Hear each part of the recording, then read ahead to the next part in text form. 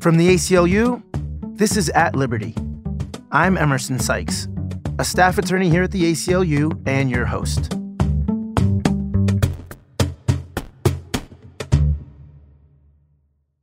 A year ago this week, the Supreme Court handed down probably the most important privacy ruling of the digital age in Carpenter versus the United States. In that case, the police were investigating a string of burglaries and got months of geolocation data for a suspect to tie him to the crimes. The court ruled that the Constitution protects this information and that the police need to get a warrant from a judge before accessing that information from a cell phone company. That decision has all kinds of implications for the digital data we leave behind us as we go about our lives. So what is the legacy of Carpenter 1 year on? Our guest today is well placed to help us understand how we can hope to protect our privacy, despite the array of digital technologies aimed at tracking our every move and decision. We have in the studio Nathan Freed-Wessler, the ACLU attorney who argued and won the case. Nate, thanks very much for joining us. Welcome to the podcast. Thanks, Emerson. Happy to be here. Nate, can we just start by you giving us a bit of background about what exactly the Supreme Court decided in the Carpenter case? So the Carpenter case, it was really about two things. It was about our location privacy in the digital age. It was a case where police had, in the course of investigating a series of robberies in the Detroit area, they'd gotten a court order, not a search warrant, a court order on a much easier legal standard to get, and sent it to a pair of cell phone companies to get a bunch of suspects' historical cell phone location data. This is information that our cell phone companies collect about us anytime we use our phone to make or receive a call, send or receive a text message, or even just make a data connection while the phone is passively sitting in our pocket checking email. And there's this rich trove of location data sitting at the phone companies that can chart our movements really at a minute-to-minute level in some cases. So police had gotten this in order to investigate whether some suspects were at the scene of a series of robberies at the times of those robberies. And it turned out Mr. Carpenter was one of the suspects. And when an FBI agent looked at the data, it placed him near the scene of some of these robberies. And that became really critical evidence at trial. What the government argued in this case is that it didn't matter how sensitive this information was, didn't matter that it came from Mr. Carpenter's use of his cell phone. The fact that they got it from the cell phone company rather than out of Mr. Carpenter's pocket itself just eliminated any argument under the Fourth Amendment to the U.S. Constitution. That's called the third-party doctrine, that argument. It comes out of a pair of cases from the 1970s about bank records and about the telephone numbers you dial on your phone that routes through the phone company's equipment. And in the 1970s, the Supreme Court had said, when you voluntarily turn information over to a company, a so-called third party, you give up all of your privacy rights in it. You know you've turned it over, you've given up control of it. Too bad for you if police go to that company without a warrant to get it. So when this case eventually made it up to the U.S. Supreme Court, the court had to look at these two kind of intertwined sets of theories, realities, right? One, the tremendous privacy interest we have in a digital record of everywhere we go over time. It reveals where we sleep at night, where we go during the day, to a doctor's office, to a school counseling meeting, you name it, it's reflected in your location information. So that on the one hand. And on the other hand, this 4-decade-old really legal fiction that says, well, if a company has it and you turned it over, too bad for you. And what the court held, and this is really critical and opens up a whole world of possibility for protecting privacy rights in the digital age, the court held that old third-party doctrine doesn't just automatically apply to new digital age types of data, and that because of the sensitivity of this data, and because you really can't avoid creating this location data as a modern human being, right? We have to carry phones, and if you carry a phone, you can't avoid this location data being gathered. So for those reasons, the court said, no, we're going to allow more protections. We're going to require a warrant. Police can still get it, but they have to demonstrate probable cause, go to a judge, and get their search warrant. Thanks. That's a really helpful recap. I think just coming back to a little more detail on what you're talking about in terms of the third-party doctrine and this legacy of landlines, one of the things that the court had to decide was whether geolocation data is more like a call log or more like the content of the calls. In order to get a call log in the old days, Bell or whatever the phone company was, you didn't need a warrant to get the call log, but they did need a warrant to get a wiretap to figure out what you were talking about. So the court here really had to decide, is geolocation data more like a call log or more like content? And you can imagine that they could have gone either way on that. That's not an easy call. Yeah, one of the arguments the government made in this case is exactly this, that there's a difference under the Fourth Amendment between the contents of our communications, right? The words we say on the phone, maybe the email content we write that goes through Google or someone else's servers.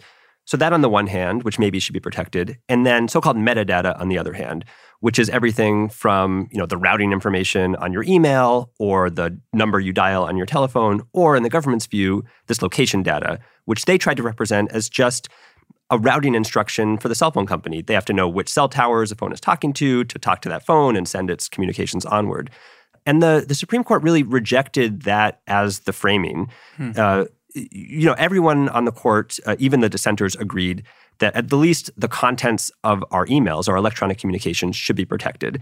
The easiest way to reach that conclusion is just by an analogy to pre-digital age stuff, right? It's been the case under constitutional law since the 1800s that when you put a sealed letter in the mail, an envelope, you seal it up, put it in the postal service, police can't open it without a search warrant, even though you've entrusted it to a third party, the post office. The law has been, you sealed it, you did everything you could to protect it, a warrant is required.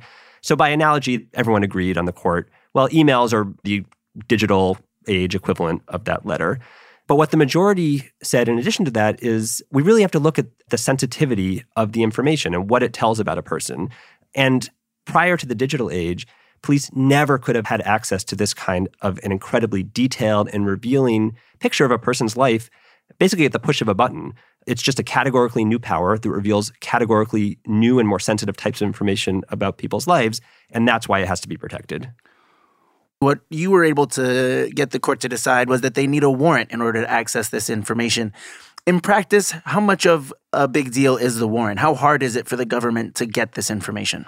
So it makes a big difference, but it also is not an insuperable barrier to the government getting this information. Law enforcement gets search warrants hundreds of times across the country every day.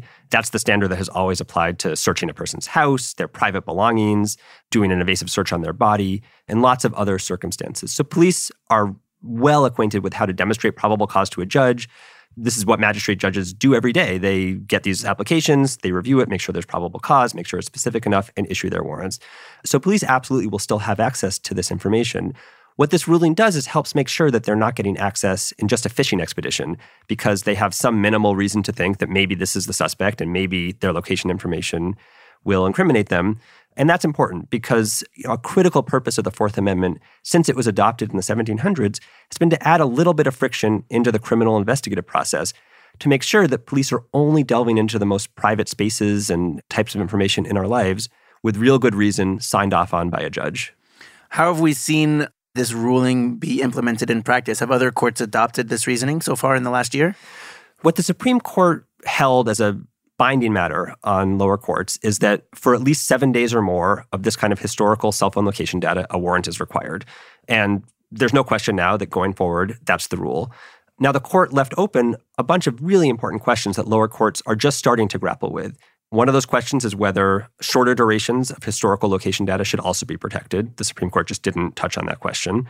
Another question is what we do with other kinds of location data, real-time cell phone location tracking, other kinds of location databases like from automated license plate reader systems. We're fast approaching a time when it's technologically possible to run network systems of surveillance cameras hooked up to face recognition technology to conduct face surveillance on unprecedented levels that is truly a location tracking method. And then also the court didn't decide what we do with other types of sensitive data held by third parties. Now, the court did make very clear that we don't just automatically now get to apply the third-party doctrine, but lower courts are going to have to look at different types of data, whether it's medical records, information from so-called smart devices in our homes or wearable devices that might record heart rate data, and decide how sensitive is it? Do people really voluntarily share that information as part of modern life? And therefore, should it or should it not be protected by a warrant requirement? And that's starting to work out in the courts. I know you said that the court didn't directly decide any of those questions. They were sort of limited to the idea of the geolocation data of a cell phone and the warrant requirement. But when we decided that this was an important case to take up, what were we really worried about? Part of my work here at the ACLU over the last 7 or 8 years has been identifying types of digital data that we're most concerned about and that we think this third-party doctrine is particularly dangerous as applied to. So certainly these kind of location records were one of those types of data. But there's lots of other stuff out there. And our hope is that now that the Supreme Court has given us this extraordinarily strong statement about the need to have robust privacy protections as to this data that, as modern humans, we can't avoid creating in our lives, lower courts are going to get the message. And that data, it really runs the gamut. So, for example, we're involved in a case right now in the First Circuit Court of Appeals, Federal Court of Appeals, involving sensitive prescription records. New Hampshire, like almost every other state, has a database in which every prescription for a controlled substance issued by a pharmacist in that state, and that's lots of medications, not just the narcotic painkillers, but lots of psychiatric medications like Xanax, things like testosterone taken by transgender men, sleep aids, synthetic marijuana substitutes taken by AIDS and cancer patients to stimulate appetite, lots of stuff that reveals underlying medical conditions. All those prescriptions are reported to a public health database maintained by the state. And the DEA has been trying to get access to that using just a subpoena, which is really just a piece of paper that they sign by themselves and send off to the state. And their argument for why a warrant's not required is the third-party doctrine. They say, look, you went to your doctor and you told them your ailment, and then you went to your pharmacist and gave them your prescription slip, and then the pharmacist had to report it as mandated by state law to the secure database. You've given up your privacy interest 3 times over. And that, we think, is really dangerous proposition as to medical records. And the fact that today we can have this humongous digitized database of these records that without legal protections is available for a comprehensive search at the push of a button is really, really chilling unless the Fourth Amendment says something.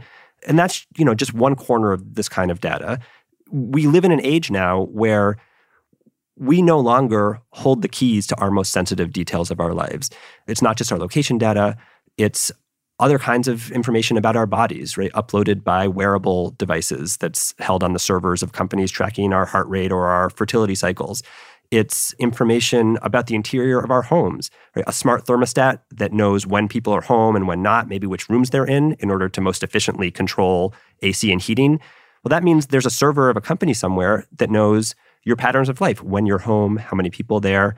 And there are dozens, hundreds of so-called smart Internet of Things devices out there now that chart incredibly detailed pictures of all of our lives. There are smart mattress covers, for example, that are designed to give feedback on people's sleep patterns, but that also mean that stored on a company's server somewhere is information about how many people were in bed, whether they were sleeping or not, how vigorously they were not sleeping. That's sensitive stuff, and that's the kind of stuff that we should demand the government have to really meet a reasonably high threshold and get a warrant before they can access.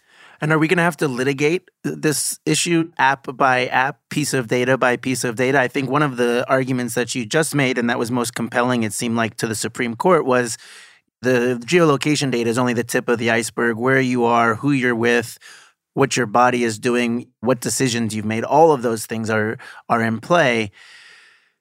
Is there any hope for our privacy? Are we going to have to, is this whack-a-mole? Do we have to really fight this app by app and data by data? In the courts, it's likely to develop data type by data type. Part of the reason for that is that much of this body of law gets set by criminal appeals. People generally don't learn that their information has been acquired by the government in these kinds of situations unless they're subsequently prosecuted, and then they have a right to disclosure from prosecutors. And that means that, in a really important respect, people in criminal trials are the canary in the coal mine for the rest of us.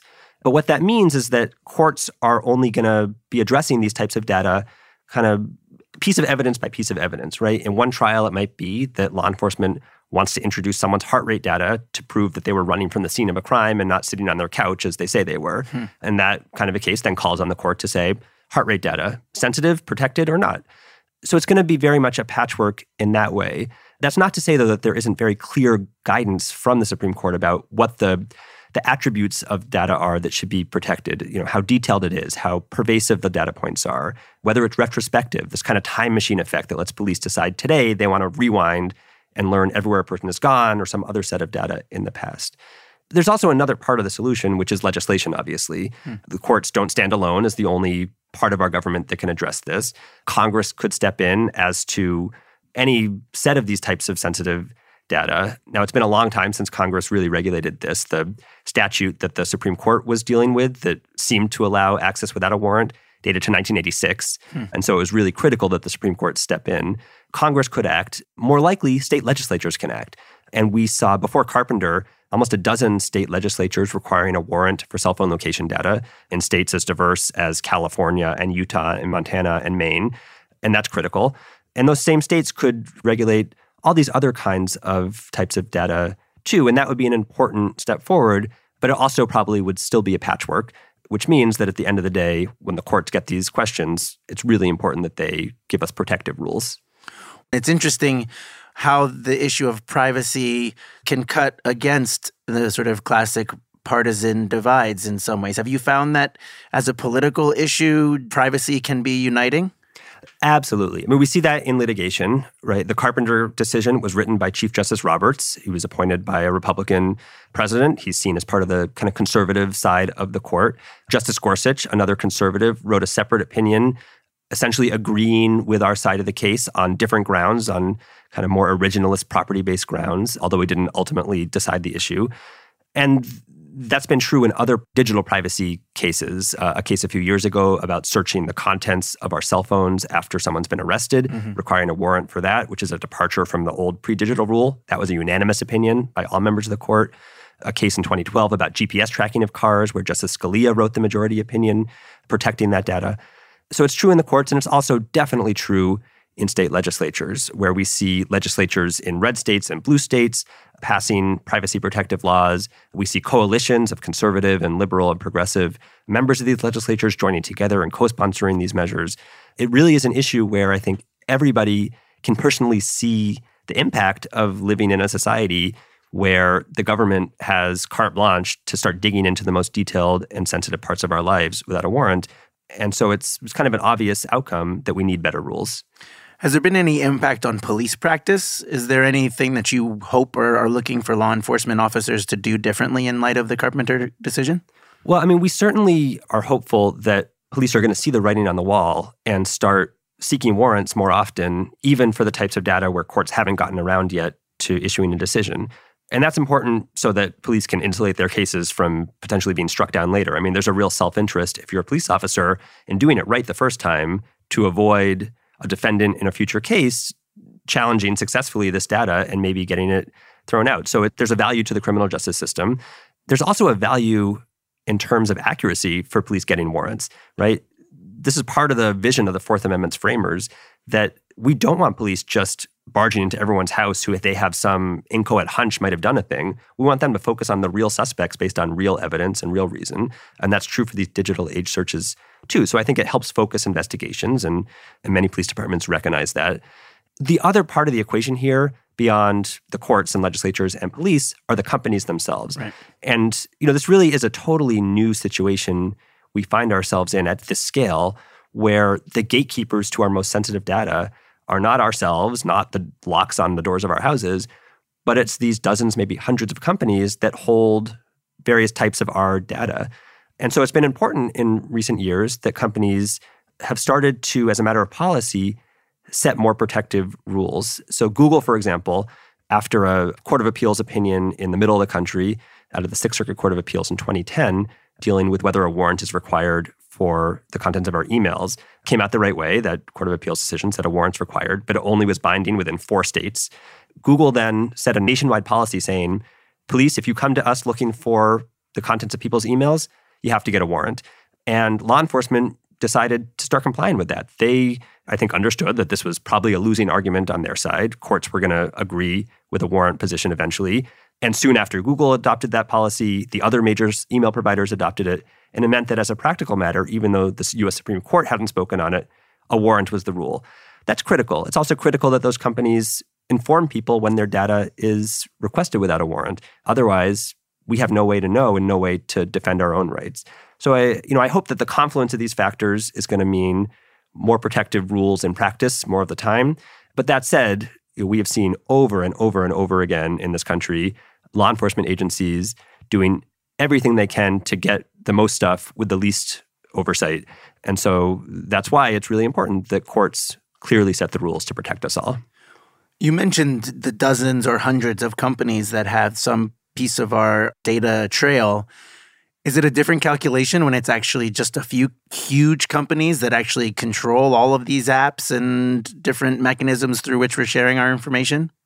Yeah, I think it can kind of cut both ways in the law enforcement context. I mean, on the one hand, I think there is a dynamic where the biggest companies that have the most public scrutiny may feel the most pressure to have strong protective policies. Thinking about the big four here, obviously. Right. I think that's part of the story about why Google, as to email, kind of took a strong position earlier. They wanted to be out in front. They started to want to compete on privacy grounds. And in recent years, customer privacy has become an issue that more people in the public and the press are paying attention to. So that is one dynamic. At the same time, there's a kind of keys to the kingdom problem. In other words, if we are entrusting a small number of companies to hold the vast majority of our sensitive data, it means it's a one-stop shop for law enforcement to get access to that stuff. And if we don't have the right legal regimes and the right privacy protective policies on the company's ends, that can leave an incredible array of really sensitive stuff open to the taking by the government without the right constraints.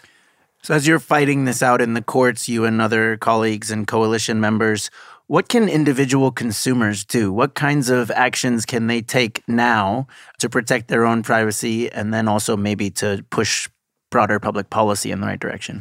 Yeah, so there are some things at a technological level in terms of the settings on a smartphone, for example, that people can do to protect their privacy. And there are other things that really we can't do anything about and we need legal rules. Location data is a good example of that. One of the reasons it was so critical that the U.S. Supreme Court reached the decision it did in the Carpenter case is that short of turning off your phone or putting it in airplane mode, turning off the radio receivers on it, you cannot stop the phone company from collecting that location data, right? You either render your phone into a paperweight and your location is private from the phone company, or you leave it as a functioning phone and then your location history is tracked. And in that situation, we really needed either good legislative oversight, which we didn't have, or we needed a strong constitutional rule. But there are lots of other actors out there other than the phone company and the government that want access to our sensitive location data, for example. All the apps, the manufacturers, purveyors of these apps on our phones for marketing reasons, for resale, for ad targeting, lots of invasive things that many of us think are offensive or unnecessary. And as to those, there is a lot you can do. So on modern cell phone operating systems, iPhone or Android, there are location privacy settings, and it's possible to turn off location tracking as to all apps or to choose permissions per app to say, this app can never access my location information. This app can only access it if I actually have the app open. Right? So for example, a mapping app, you can ensure that it's not tracking your location in the background when you don't think you're using the map, but only when you actually have it open. Or you can say, no, I trust this app. It's doing some useful thing for me in the background. I want to give it access all the time. And that kind of granular choice is really important to let people decide for themselves where their threshold of comfort is as to different kinds of uses of this really sensitive data. I just got a new phone, so I've been deep in my settings trying to figure out what apps are tracking me and where. And I remember a few years ago hearing a story about these messenger apps that you wouldn't necessarily think of as location related, but these messenger apps were tracking location even while you didn't have the messenger on, and how much information could be gleaned from there. Yeah, I mean, there's a tremendous commercial push on the back end to gather as much information as possible by these companies so they can resell it, package it. There's a whole ecosystem of these data aggregators that then try to create detailed profiles of where everyone's going, where they're spending money, how they're living their lives. Our information is worth a whole lot of money, and we're not the ones getting paid for it, which means it's really important to do what we can with these tools.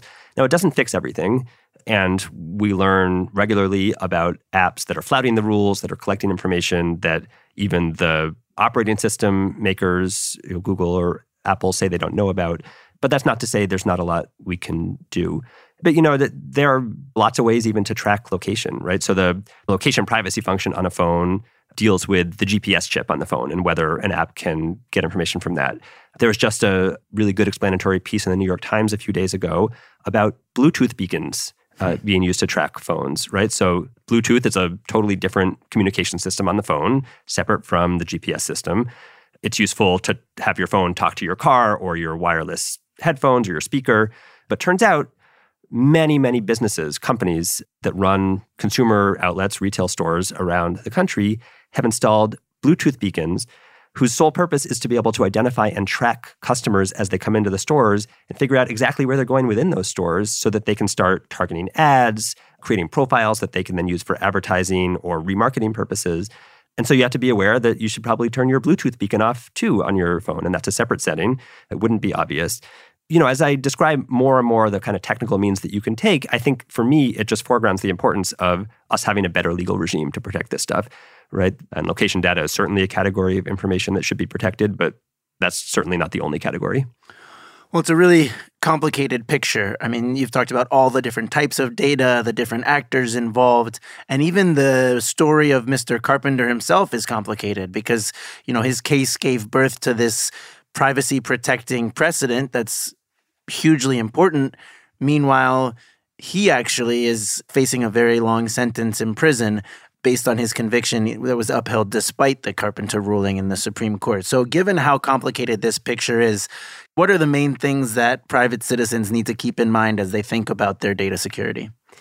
I think, one, it's important that we're electing representatives in Congress, in state legislatures, and really at the local level who are thinking hard about protecting our privacy. This is not just something that the courts and U.S. Congress can deal with. It's something that we can urge our local legislators to deal with. The ACLU has been working with a big coalition of groups around the country, for example, to pass local ordinances requiring police departments to disclose the surveillance technologies they use and their policies for how they're going to protect people's privacy and civil rights and civil liberties when they use them. And then giving city councils an opportunity to say no if they think that privacy is too much at risk for any one of these types of technology. Similarly, consumer privacy legislation is starting to move at the state level. It's critical. Congress may take it up soon too, and we should make sure that our representatives know this is a priority for us. To the extent that people can use their own technology in ways that protect their privacy, that can be important too, right? Engage location privacy setting on your smartphone. Think about using privacy protective programs, virtual private networks, for example, when you're browsing the internet. It's not always the simplest thing. It can be a pain. But if you're concerned about your data, there are some things you can do, and there are lots of sources online that will explain that. And then supporting organizations like the ACLU and many of our peers that are fighting this out in the courts too, trying to get systemic understandings of how the Fourth Amendment and other similar protections apply to us to put the brakes on some of the worst abuses in the digital age. Well, Nate, I remember when you won the Carpenter case, I encouraged you to retire and go on a speaking tour. But I guess maybe we'll have you back in when you win your next landmark Supreme Court case. Fingers crossed. Thanks very much for joining us. Thank you. Thanks very much for listening. If you enjoyed this conversation, please be sure to subscribe to At Liberty wherever you get your podcasts and rate and review the show. We really appreciate the feedback. Till next week, peace.